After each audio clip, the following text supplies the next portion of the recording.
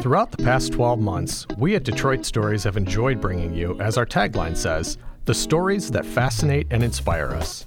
And they truly do. We've shared some incredible people with you. A video game streamer sharing his faith online, a comedian telling jokes for Jesus, a Catholic fantasy fiction author who builds fantastical worlds with prose, even a possible Yooper saint. We've asked some interesting questions too. Can faith and science be reconciled? What if we pray for healing and it doesn't come? Do Catholics believe in ghosts? We've gone behind the scenes with military chaplains, urban farming, 1960s sock hops, and pandemic weddings. But did you know there's more to our story? Much more. As the official podcast of Detroit Catholic, the online news source of the Archdiocese of Detroit, we're telling stories every day. Some of them make it to the podcast, while others you can read for yourself in our daily and weekly newsletters and on DetroitCatholic.com. Today on Detroit Stories, we're going to give you a glimpse of the best of the rest, the top 5 written stories of 2023 we think you should hear firsthand. If you're already a reader of Detroit Catholic, from the bottom of our hearts, thank you. And if you're not, we hope you'll check out our other work, and maybe even become a subscriber. Merry Christmas, Detroit, and Happy New Year. Welcome to Detroit Stories, a podcast on a mission to boldly share the stories of the people and communities in Southeast Michigan. These are the stories that fascinate and inspire us. Thinking about the probability of dying is something none of us wants to face. No matter what we do, all of us will pass away one day. Preparing now is a great way to help our loved ones during their grieving process and ensure our final wishes are followed. Our caring friends at the Catholic Funeral and Cemetery Services can help you. Visit cfcsdetroit.org or call 734-285-2155. Number 5. In God We Trust and Ride. Knights on Bikes live KFC's principles on Harleys. Gabriella Patti wrote this story on January 6th. An inside look at the Knights of Columbus's motorcycle gang. Yep, you heard that right. Most knights wear shining armor and ride into battle on a mighty steed. In the Archdiocese of Detroit, however, some knights prefer leather and ride for the service of others on a Harley. Knights on Bikes is a fraternal organization of Knights of Columbus members with a passion for riding motorcycles. The group was founded in Texas in 2005, and as of 2023, multiple Knights on Bikes councils exist across the United States and Canada. Their motto, In God We Trust and Ride. Membership is about more than leather-clad, rugged men on motorcycles, though. It's a fraternal organization that unites men from different councils under a common hobby and the noble code of the Knights of Columbus. We are Knights on Bikes, but we are all Knights of Columbus members first. Michigan State Knights on Bikes Vice President James Kabinski told Detroit Catholic. A lot of the stuff we do is the same as what we do as Knights of Columbus members. We will just show up on motorcycles, which gets some heads to turn.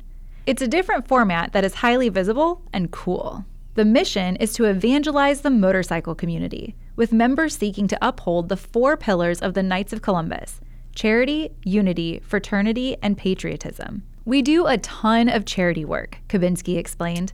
The really cool thing about us is that we get a lot of guys from other councils together in the area, so there is a lot of interaction cross-council. In Michigan, nearly 20 Knights of Columbus councils participate in Knights on Bikes, 9 of which are in the Archdiocese of Detroit. The group includes clergy, including Saginaw Bishop Robert D. Gruss. The group's presence is evangelistic in itself, Kabinski said. We walk into church and people are looking. Sometimes people are a little worried when they see a bunch of bikers walk in, Kabinski said. We've had some funny things where we change people's opinions of us really quickly. We once showed up to Mass at Assumption Grotto Parish in Northeast Detroit and just started saying the rosary. Pretty soon, we had the whole church doing it too, so that right there, it gets heads turning. Kabinski, 32, is a father of 3 and a band teacher at South Lake Middle and High Schools in St. Clair Shores. He bought his first bike, a 2004 Road King Classic, in 2014 alongside his dad, Brian Kabinski. The elder Kabinski serves as president of the Knights on Bikes chapter in the Archdiocese of Detroit, which constitutes more than half the state's almost 200 members. Before owning bikes, both father and son were members of the Bishop Murphy Knights of Columbus Council 3257 in Warren, when they realized many of their fellow knights also owned motorcycles. We got together and thought about treating it like a little riding club, just a special fun thing to do, James explained. We decided to come up with a logo, get a vest. The one thing we had in common is we were all Knights of Columbus members, and we were trying to think of some sort of spin-off involving that. In a moment of pure luck, one of the club members stumbled across the Knights on Bikes. The newly formed club met with the organization's state president, who invited them to join the fraternal club. Back then, James Kabinski was a novice rider. He has since upgraded to a 2019 Harley-Davidson Ultra Limited with, quote, more bells and whistles. While his father had some experience riding dirt bikes as a boy and a young man, but stopped after he got married. Brian Kabinski, father of James and one other grown son, works as an IT professional for Trinity Health and attends St. Mark's Parish in Warren. Over the years, Brian had driven an 18-wheeler, but by the time James suggested they get motorcycles, it had been 25 years since he had last ridden a bike. Now, he has a whole new perspective on three wheels with his Harley-Davidson Tri-Glide. Knights on Bikes evangelize by supporting charities and contributing to their parish communities, Brian Kabinski said. When you work with a charitable organization like the Knights of Columbus, you may just come across people in need. And we never look the other way. We're always trying to find a way to help, Brian said. The Archdiocesan Knights on Bikes regularly volunteer at St. Charles Borromeo Parish in Detroit, first attending Mass and then cooking a meal for the community. Members also frequently volunteer at Camp Cavell in Lexington, a summer camp for adults who have aged out of the Muscular Dystrophy Association, where the Knights make campers a steak dinner to break up the monotony and plainness of camp food. Members also frequently get together for rallies with other chapters across the United States. Unity and fraternity are not in short supply. We are always getting together and doing stuff, James said. The Knights of Columbus's principle of patriotism is not forgotten either. We do a lot of patriotic stuff, James said. Some of us went to the Rolling Thunder motorcycle rally at the Pentagon a few years ago. Another thing we do in Detroit annually is adopt a few firehouses in the Warren and Hazel Park area. As a September 11th memorial in honor of the fallen first responders, we cook a pretty awesome meal and drop it off. Members have also been called upon to provide motorcycle escorts for their fellow Knights of Columbus, including funerals and processions. A few years ago, we were called up by a priest who asked us to be present at his brother's funeral. His brother was really huge into motorcycles. This priest is a knight himself, and he had heard about us. At the end of the funeral, we took his cremated remains on a motorcycle and gave him one last ride around the church. While the men are knights first, they also identify with a larger biker community. The cultural image of bikers, popularized by stereotypical portrayals of outlaw bikers in old Hollywood movies like The Wild One and Easy Rider, and the notoriety of motorcycle gangs like Hell's Angels, is false, James said. Bikers are wearing their leather and their skulls and stuff like that, but they are some of the nicest people, he said. Groups like Hell's Angels exist, but the way I look at it, they just happen to ride motorcycles. There are a lot of good people, and I never realized how welcoming the biker community was until I was part of it. The biker community is extremely generous. It's not uncommon for an impromptu biker event to be held at a hole-in-the-wall bar to raise money for one charity or another. Everything they do, from riding bikes to serving the community, is linked to members' faith. There is something about riding a motorcycle that is just so different from a car. You're more connected with everything, James explained. When you're in a car, it's like watching TV in some ways, but when you're on a motorcycle, you're an active player. You feel the wind, you smell different smells, things you don't notice in a car. You will hit a random air pocket on the freeway and the temperature will drop 10 degrees all of a sudden, and then it goes right back to where it was. You are so much more connected to everything around you, and it's almost like a spiritual experience. Number 4. Stolen Station of the Cross returned to Richmond Parish after 22-year mystery. When a Detroit Catholic reader alerted us in the spring that he believed he was in possession of stolen property, well, let's just say it caught our attention. Dan Malloy has the story from May 22nd. It was a regular Sunday in the 1990s when an unknown culprit casually walked up to the first station of the cross, Jesus is Condemned, at St. Augustine Parish in Richmond and pulled it off the wall. It was just after Mass, and parishioners were casually milling about. No one batted an eye when the suspect boldly removed the 8-by-5-foot marble statue from its fixture and strolled out the door, thinking it must be part of some restoration effort. As it turns out, it was the perfect crime. It was in the 1990s after a Sunday Mass when folks were leaving like they normally do, standing around and chatting. Patricia Misiak, receptionist at St. Augustine, told Detroit Catholic. A few parishioners saw a gentleman walking out of the church carrying the first Station of the Cross. Nobody thought anything of it, just figuring it was a volunteer doing some repair work or cleaning the station, Patricia said. This repair work turned out to be larceny, but by the time the parish and then pastor Father Jim Common figured out that was the case, it was too late. The station was gone, and the parish needed a replacement. Father Common turned to parishioner Christine Smith and her husband Kirby, a sculptor who worked in ceramics and had taught at local high schools. I knew Father Jim prior to him coming to St. Augustine, and he knew Kirby was an artist, so he asked for Kirby to make a replacement after one of our Stations of the Cross was stolen, Christine Smith said. Kirby Smith, who died in 2019, wasn't Catholic at the time, but he was familiar with the faith after marrying Christine. Kirby taught art for more than 30 years, including stops at Notre Dame High School in Harper Woods, Notre Dame Preparatory in Pontiac, and Cranbrook Kingswood in Bloomfield Hills. Father Jim recommended we use Station number 10, Jesus is stripped of his garments, since it was a full-on view of Christ and easier to make, Smith said. We took number 10 home, and it was in our basement for a while. We had to scout around for the tiles, the background, so it would all match. For the next 22 years, the replacement station served just nicely at St. Augustine, part of a bizarre tale in parish lore. Until now. In a strange twist of divine providence, the cold case caught a break when Misiak received a call out of the blue with the most wonderful, if not outlandish, news. We received a call just a few months ago from a gentleman who had the missing station, Misiak said. He didn't know who had possession of it before, but he called and recognized our set of stations from some publication and said he had our first station. The man on the other end of the line was Leonard St. Pierre, director of the Our Lady of Fatima Shrine in Riverview. The station had been in the shrine's sanctuary for 7 years, in the room where the altar servers prepare for Mass. St. Pierre had never been to St. Augustine, but recalled seeing the set of stations in a featured publication on Stations of the Cross in the Archdiocese of Detroit and noted St. Augustine's unique design. I looked at the stations in the magazine. I don't remember the particular publication, but I looked and I thought, oh my gosh, I have that station, St. Pierre said. The caption said St. Augustine Parish in Richmond, so I called them immediately.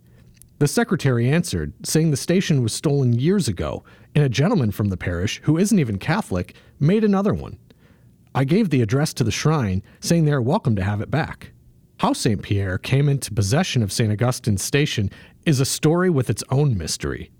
7 years ago, St. Pierre said, he received a call from a woman in St. Clair Shores asking whether the Our Lady of Fatima Chapel, which would later become a shrine, would be interested in a host of religious items the woman's family had collected over the years.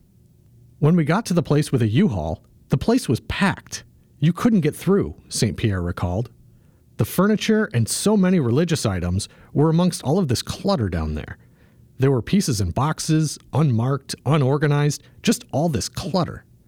And then I saw the Station of the Cross from a church, and I asked how they got it. Apparently, a member of the woman's family purchased all these things from all over the world. St. Pierre said most of the items had documentation of proof of purchase, including items from Germany, Italy, and France, but the station didn't have any, and wouldn't be of much value without the other 13 stations. But the family was trying to get rid of as much as they could, so St. Pierre and volunteers from the Our Lady of Fatima Chapel accepted the station and moved it down to Riverview. And there it remained, the parish unaware its missing station was 58 miles away, and St. Pierre not realizing the shrine had a local treasure. We had it in the sacristy for the altar boys, St. Pierre said. We have our own station, so we had it leaning up against the ambo during Lent and put away for the rest of the year. So it wasn't a big shock that nobody would recognize it from St. Augustine. When St. Pierre made the discovery, he contacted the parish, and Jean Robinson, director of Evangelical Charity at St. Augustine, volunteered to make the drive to pick it up. The parish was thrilled to recover its long-lost sacramental, but even happier to learn it had been in the safe hands of another Catholic site for all these years. "It resurfaced here and is back home," Robinson said. "When people at the parish found out how we got the station, they were amazed that this happened." With the original station back on the wall at St. Augustine, the replacement Kirby Smith made was given back to Christine, who said she will find a place in her home for the keepsake. "I was astonished when I heard the station was back," Smith said. "Jean called me and told me, and I thought, are you kidding me? It's been gone for 20 years. We don't know where it's been or what it's been doing, but hopefully it has done some good along the way." While it remains a mystery how the station ended up in St. Clair Shores, or where it went after it was snatched from the wall to begin with, however it happened, the long-lost Sacramental is back where it belongs. "This could only be the work of God. That's the way I look at things," Robinson said. "I knew Kirby. I was his sponsor when he came into the church. He was such a holy man. It's hard to describe it, but it's great to be part of bringing the station back to the church. Looking at all of this, I know it's God's work."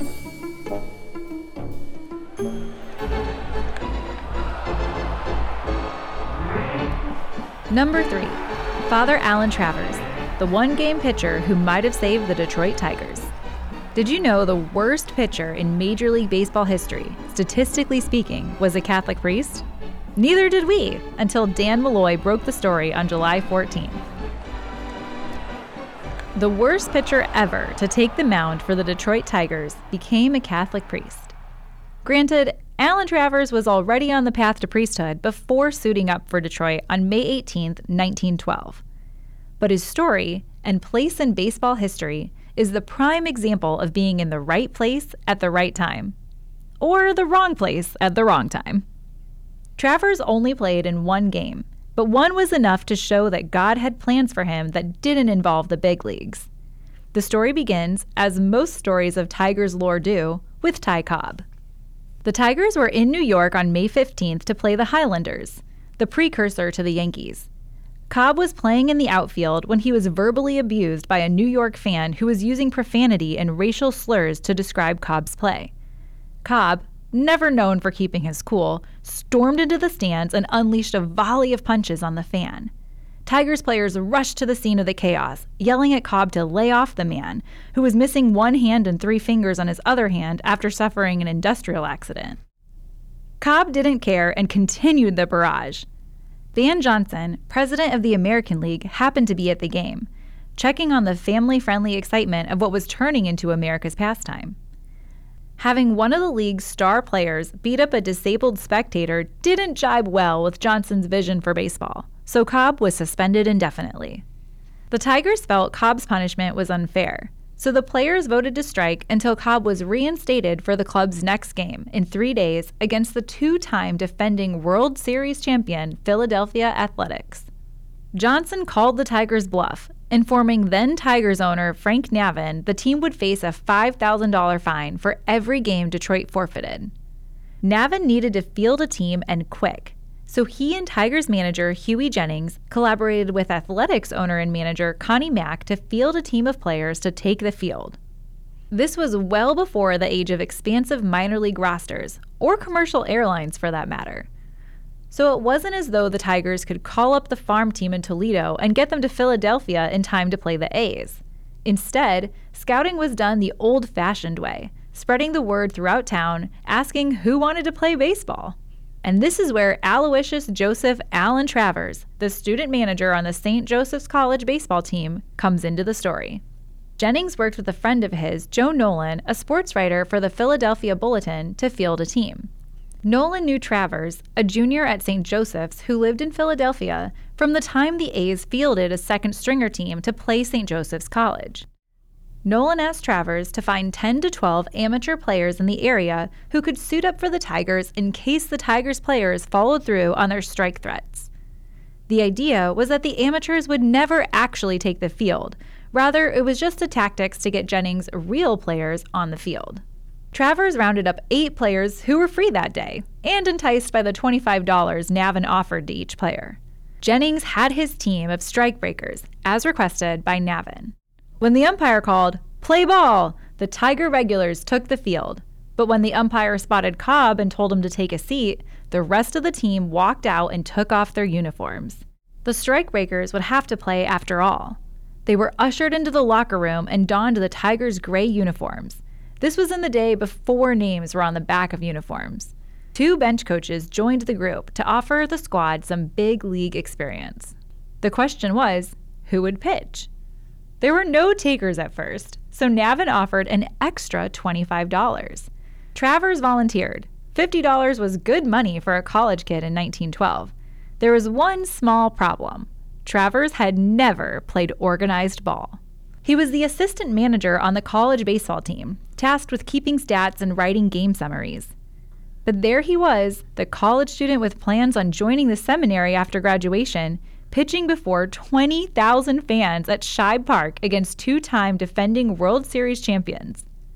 A modern David versus Goliath, a plucky underdog story. This time, Goliath won. Travers did as well as one would expect the assistant manager of a college baseball team to do against professionals. He pitched a complete game, surrendering 24 runs on 26 hits, both American League records. He got 1 MLB strikeout, and they can't take that away from him. But the 15.75 ERA leaves a mark. He also batted 0 for 3 at the plate. Travers' time in the major leagues was abrupt. After the 24-2 shellacking the A's put on the strike-breaking Tigers, Cobb persuaded his teammates to end the strike before the team's upcoming series against the Washington Senators. Travers' calling was the priesthood, not pitching. After graduating from St. Joseph's College in 1913, he joined the Society of Jesus, studying at St. Andrew on the Hudson in New York and Woodstock College in Maryland. He was ordained a priest in 1926, making him the only priest ever to play in a major league game. His ministry took him to teaching positions at St. Francis Xavier High School in Manhattan and St. Joseph's Prep and St. Joseph's College in Philadelphia. Father Travers didn't speak about his baseball exploits, but he did give an interview about his bizarre start for the Tigers. About noon, when Nolan told me about the strike of Detroit, he told me the club would be fined and might lose its franchise if 12 players didn't show up, Father Travers told sports writer Red Smith. He told me to round up as many fellows as I could. We never thought we'd play a game. Father Travers said Jennings told him to avoid throwing fastballs to avoid getting killed out there. But the A's didn't hold back, even resorting to bunting when they found out the third baseman had never played baseball before. I fed him nothing but slow stuff after Frank Baker almost hit one out of the park on me, which fortunately went foul, Father Travers said. I was doing fine until they started bunting. The guy playing third base had never played baseball before. I just didn't get any support. I threw a beautiful slow ball and the A's were just hitting easy flies. Trouble was, no one could catch them. Curious enough, the only fame Father Travers got from his start was his picture in the newspaper with the word strikebreaker printed above. There was a trolley strike in Philadelphia that month, and Father Travers' mother was worried for her son's safety because people might suspect he was a scab.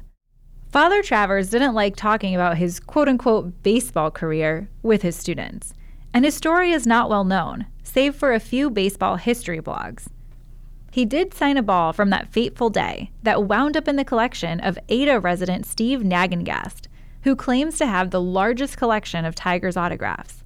Nagengast was featured in the Detroit News, and the anecdote about Father Travers piqued Detroit Catholics' interest.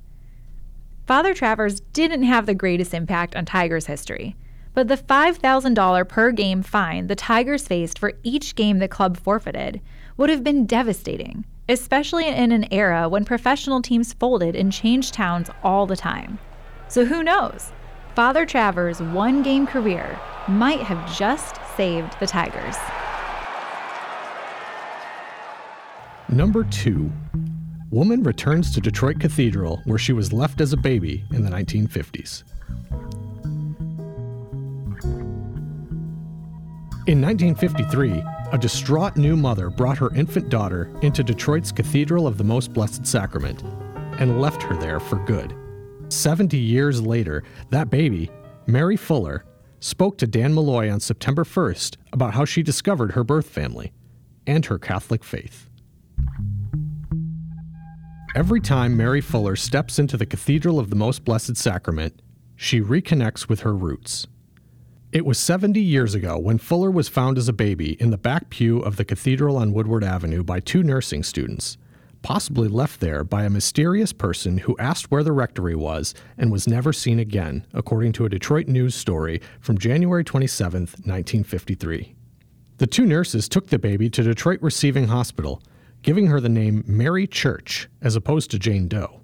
Fuller was eventually put up for adoption by Catholic Social Services, was adopted by Elizabeth and Leo Krause, grew up at Our Lady of All Saints Parish in Fraser alongside her 3 siblings, and lived a prosperous life centered around family and the Catholic faith. I don't even remember my parents sitting down and telling me I was adopted. We just always knew, Fuller told Detroit Catholic during her most recent trip to the cathedral. Fuller now lives in Florida, but is sure to stop by the cathedral every time she comes back to Michigan to visit family. Along with my siblings, we always knew I was adopted, Fuller said. Now, my 3 younger siblings look identical, just like my mom. Red hair, freckles, green eyes. Then there was me with the blonde hair. I just didn't have the same features. My dad would say I take after his side of the family. Fuller initially studied music at Wayne State University after graduating from Fraser High School, but switched to special education and started working with the Macomb Intermediate School District for 10 years. She earned a master's in educational behavioral psychology, moved to Florida, and began working as a behavioral specialist, earning another master's in clinical counseling and finishing her doctoral studies at the University of South Florida. Fuller frequently returned to Michigan with her younger brother Timothy, who is mildly disabled, to visit with family, particularly her sister Lisa. Fuller and Lisa were very close, and Lisa was the backup caregiver for Tim. And every trip back, she would make a journey to where it all started, the Cathedral of the Most Blessed Sacrament, where the bundled-up newborn was discovered by 2 nursing students. The visits took on a greater meaning in 2019, when Lisa unexpectedly died. It was December 2019 when my sister Lisa died unexpectedly of an aneurysm, and that was December 20th, Fuller said. So it was Christmas Mass. We came down here that morning with my niece, and were pretty broken. After Mass, we prayed, and then the deacon and Father J.J. Meck, rector of the Cathedral of the Most Blessed Sacrament, came up to us and talked to us. Fuller told Father J.J. her story of how she was found as a baby in the cathedral, and he was very intrigued by it. Lisa's death caused Fuller to think about tracking down her roots. As Tim's primary caregiver, she wanted to know if there were any genetic diseases or patterns she should be aware of. It was less about finding family, more about figuring out where she came from. Fuller submitted a 23andMe DNA test, and she waited.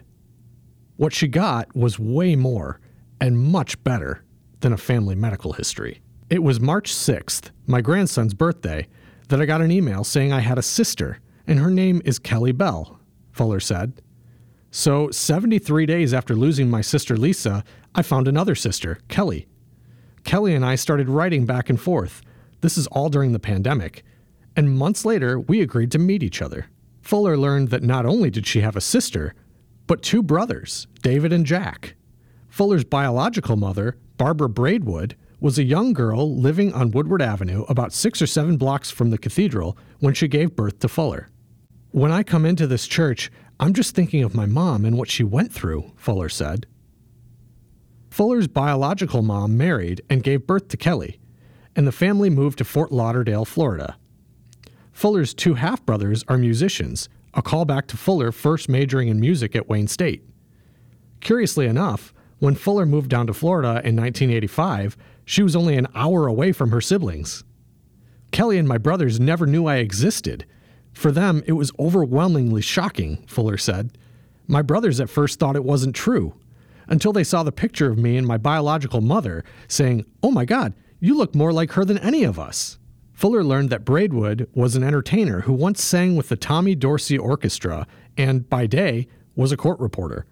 Who Fuller's father is remains a mystery. Kelly feels there was a time when she was 18 when my mom was trying to tell her something, but didn't know how, Fuller said. She told me she remembers one night Mom was just sitting there, crying, and it felt like she was carrying a burden. All 3 of my siblings tell me what a wonderful, kind, and loving person she was. Braidwood died soon after this interaction with Kelly.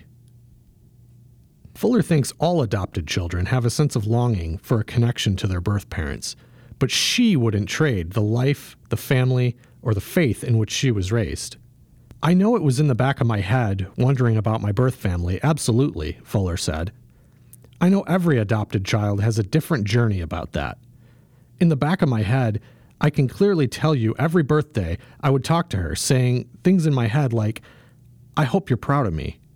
Fuller's biological mother wasn't Catholic, so she's not sure why she was left in the back pew of the cathedral, but it has created a lifelong connection between her and the church. I feel this deep sense of energy when I come to the cathedral. I feel my mom here, my biological mother here, Fuller said. I always said it feels like home here. This is my roots. Because I don't have any other beginning. My beginning was right here in this church. So when I step in here, I walk and feel that energy of where I come from. It's here. My connection to the Catholic Church is very deep, very profound, because I was left here. I can't imagine what my mom was going through, but I know in my heart I was meant to be here. Fuller's visits to the cathedral have always been emotional affairs, knowing this is where her journey began, but they have taken on a deeper meaning ever since she got to know her birth family. She's now connected to both families, the life she was meant to have all this time. I was able yesterday to sit in that pew over there with Kelly, and we talked about our mom, and she said, "You know, Mary, I think Mom is looking down on us now," Fuller said. She sees her two daughters together, and I think she is really happy. We sat there together and had that moment, and I really hope my biological mother and adoptive mother are holding hands. My adoptive mother was a great mom. She lived to be 95, and she said her greatest fear would be that I would find my biological mom and she would lose me. That was never going to happen, Fuller added. I want the two of them to bond and know the role they played in my life. I hope my mom knows that as a devout Catholic, my life has been about service.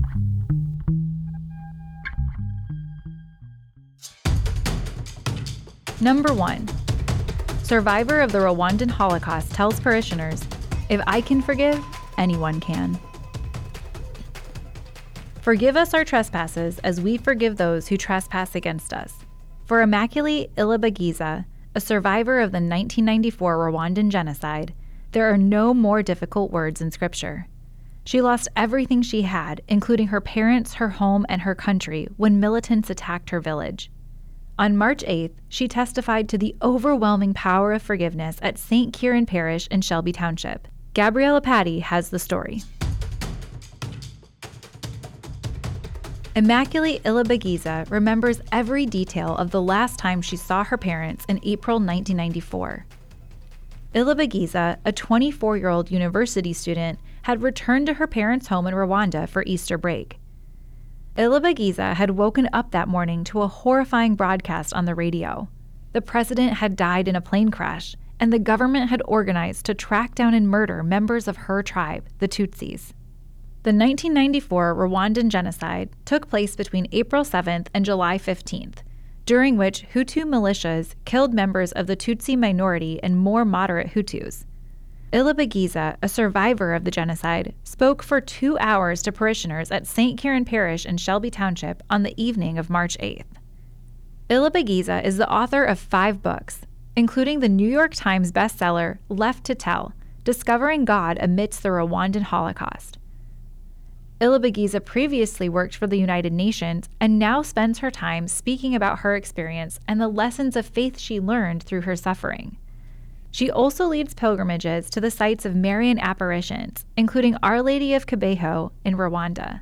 On the day of that horrifying radio broadcast, Ilibagiza's father handed her a rosary and told her to go to the home of a sympathetic Hutu neighbor to hide. I remember when I was leaving, it was as if something in my heart was telling me, "This is it. You will never see him again," Ilibagiza said. I literally can remember looking at everyone where they were standing, where my mother was, and the angle she had, and I felt like that was it. And actually, that was it. That was the last time I saw them. I remember when my father gave me the rosary. It was as if something was speaking to my heart, as if he said words he didn't say. I felt he was telling me from his heart, I will never be here again, but whatever you need, you know what to do. Pray the rosary, and you ask Our Lady, you ask God, and they will give it to you. I'm your father, I have taken care of you, but this is it.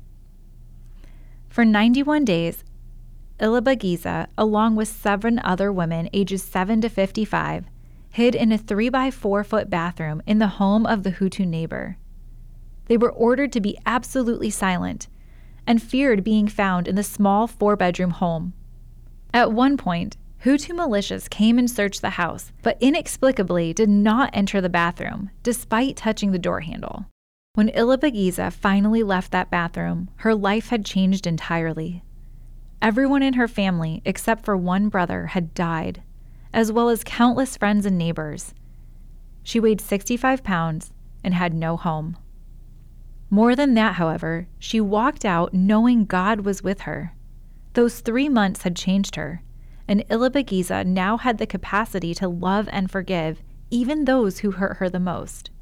I will never wish what happened to us to happen to anyone, and I still cry to this day for losing my mom and dad and how they died, Ilibagiza said. Suffering is bad, but it is part of life, and it really teaches us to come closer to God. Our Lady has told us through her apparitions that when we live suffering, where there were thorns, she dresses them in roses. Where there was winter, comes summer and spring. Our Lady can teach us how to embrace suffering, Ilibagiza said, and she knows from her experience to take suffering as a gift and ask God what he wants to teach. Ilibagiza repeatedly emphasized that one of the biggest lessons she learned from her suffering was the power of love. When she has found herself questioning how such terrible suffering could have happened, inflicted by neighbors and friends, she said the answer is clear: because of a failure to love. Anywhere there are wars, families being destroyed, there is always somebody who failed to love somebody. And that's exactly what our Lord has told us. The greatest commandment is love, Ilibagiza said. Sometimes we take love for granted, but when we realize what a lack of love can do, then we realize its importance, she added. Love is so important, so don't take it lightly. As long as I know I am loving, to me, that is the core of my life, Ilibagiza said. We don't know when we're going to live, where we're going to go, but when we are here, try to be the most loving person in whatever way, every moment.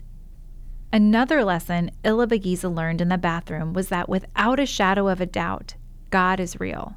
While in hiding, Ilibagiza only had the clothes on her back and the rosary her father gave her. She said fear and anger overtook her thoughts, and she began losing faith. One day, she peered out of the tiny window in the bathroom and saw hundreds of people, primarily armed young men, running through the streets searching for people to kill. She was consumed by fear as they surrounded the house, began to scream, and then entered in search of her and the other women. Ilibagiza knew she was about to die and felt a voice telling her to open the door and surrender. Why wait for the inevitable? However, she heard another voice telling her not to open the door and to ask God to help her instead. The voice said, "Do you remember who God is? God is Almighty. Do you know what Almighty means? It means he can do anything. Do you know what anything means? It means that if they open the door, they might not be able to see you. Even if they shoot you, the bullet might not be able to go through you," Ilibagiza recounted. I remember I had to choose which voice to listen to. In those two voices, really, what they were trying to accomplish was that I could either pray or don't pray. If I believe there is no God, what do? You will lose hope. The other way is to keep asking God, keep praying, and actually believe that's where our power lies. Ilibagiza turned to the kinder voice and prayed as she had never before in her entire life. I told him, "If you are there, I am begging you. I want to have a sign for sure, because I was kind of losing my faith. If you are there, don't let the killers find the door to the bathroom." I remember asking this specific question because I wanted to know God heard me, she said. "If they don't find us today, I will know you did it. And if you did it, I promise I will seek you." Ilibagiza fainted and woke up 5 hours later to a quiet home. The militia had left, and while they searched every nook and cranny, they had approached the door to the bathroom, touched the handle, but decided to leave. God had heard and answered her prayers, and Ilibagiza realized she wasn't alone. "We couldn't speak in the bathroom, but now I can talk to God. I can talk to angels, and I can talk to Our Lady," she said. "I started to speak to him the way I am speaking to you now because since he can hear me, I better just talk to him. I started to talk to him about my anger." Eager to understand God, Ilibagiza began to read the Bible. She began to pray the rosary from morning until night, working through her anger and fear.